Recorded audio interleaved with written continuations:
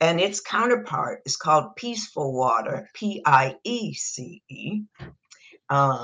water, because and what I did with those is I actually pieced those quilts. So those quilts are made using a technique where you take a piece of fabric and you add another one and add another one and add another one. So you have pieces of fabric put together to make a whole cloth.